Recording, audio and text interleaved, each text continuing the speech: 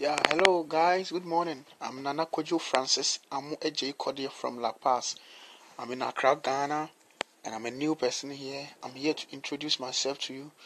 I'm 21 years of age, and I'm very happy to be with this big family.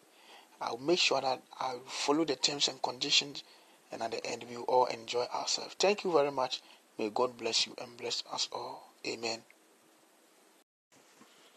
Yeah, hello guys. Today is Sunday, the 27th day of May 2018, and I'm telling each and everyone here, or reminding each and everyone here, to go to church this morning, to go and thank God for what God has done for us the rest of the week. It's not by our power, neither is it by our strength, but it's just by the power and the grace and the mercy that God has had on us. Had it not been by His grace, where will I be? Where will you be?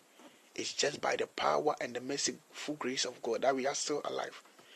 So please, I want to tell each and every one of you to get up and say, thank you, Father. Dress up, take your bath, and go to church and give thanks to Him.